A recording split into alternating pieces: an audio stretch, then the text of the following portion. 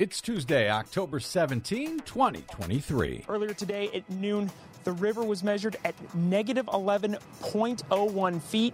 That's the lowest ever recorded here in Memphis. Mighty Mississippi River hits new record low. The merger is an all-stock transaction that's valued at $59.5 billion. Exxon acquires a major fracking company, expanding its fossil fuel production. Plus, climate change is coming for bees, beer, coffee, and your chocolate. All of those stories and more straight ahead from BradBlog.com. I'm Brad Friedman. And I'm Desi Doyen. Stand by for 6 minutes of independent green news, politics, analysis, and snarky comment. Then in June, wildfires in Canada sent giant plumes of smoke down the East Coast, turning New York's air into Satan's butthole. As opposed to New York's normal air, actual butthole. Y'all been away for 5 months, and that's the best you can come up with? Oh well. Welcome back, Colbert. This is your Green News Report.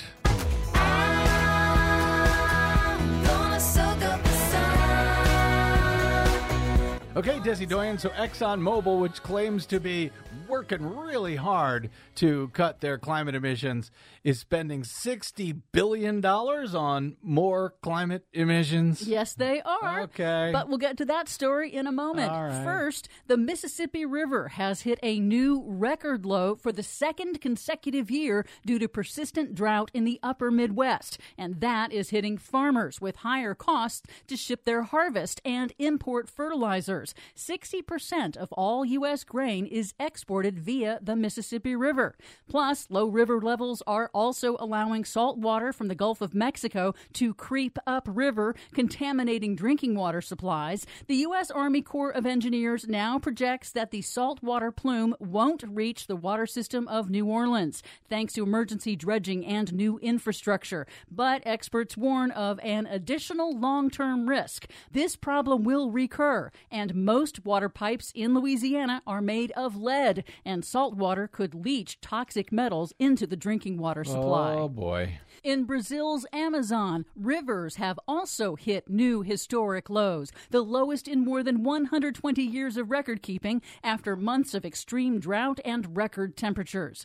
Cargo ships are stranded in port, preventing shipments of food, water, and medicine upriver to remote villages. Scientists say man-made climate change is a major driver of the extreme heat and the drought in both the Amazon and Mississippi. I guess it is. In other news, a suite of new studies warns that global warming is making it harder to grow coffee, tea, chocolate, and wine grapes. The first study calculates that nearly half of flowering plant species are at risk of extinction due to man-made climate change and habitat loss that is changing their growing conditions, and because of insects. The researchers found that when temperatures get too warm and human development encroaches on their habitat, the number of insects that pollinate flowering plants drops by 60% as temperatures push them past their heat limit. So, in a word, we're screwed. Another study warns that hotter conditions and the loss of pollinators will severely hit coffee and cocoa crops, which grow primarily in the tropics and rainforests under very specific conditions. Yeah, we're screwed. Climate change is also coming for your beer. A UK study found that rising temperatures and drought are making it harder to grow hops, a key ingredient in beer, decreasing both the crop's quality and its quantity. The study projects that hop yields will fall by as much as a third in coming decades. However, oil giant ExxonMobil plans to boost its profits from making the climate crisis even worse. Fantastic. Despite warnings from the United Nations and the world scientists that fossil fuels must be urgently phased out, ExxonMobil announced it will pay $60 billion to buy Pioneer Resources, a major player in the Texas fracking industry.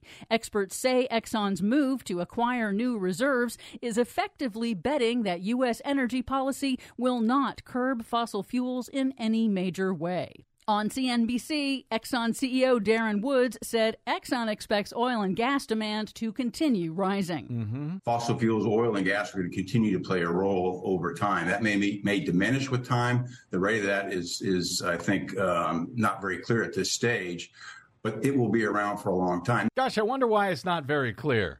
I wonder if you having spent millions of dollars to make it not very clear sort of helped.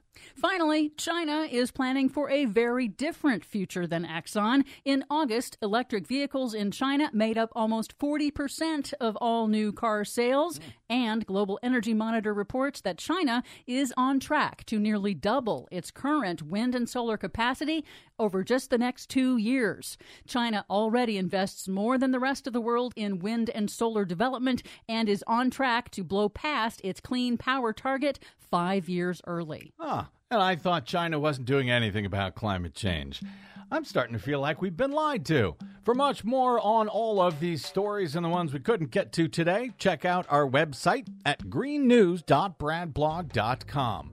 I'm Brad Friedman. And I'm Desi Doyen. And this has been your Green News Report.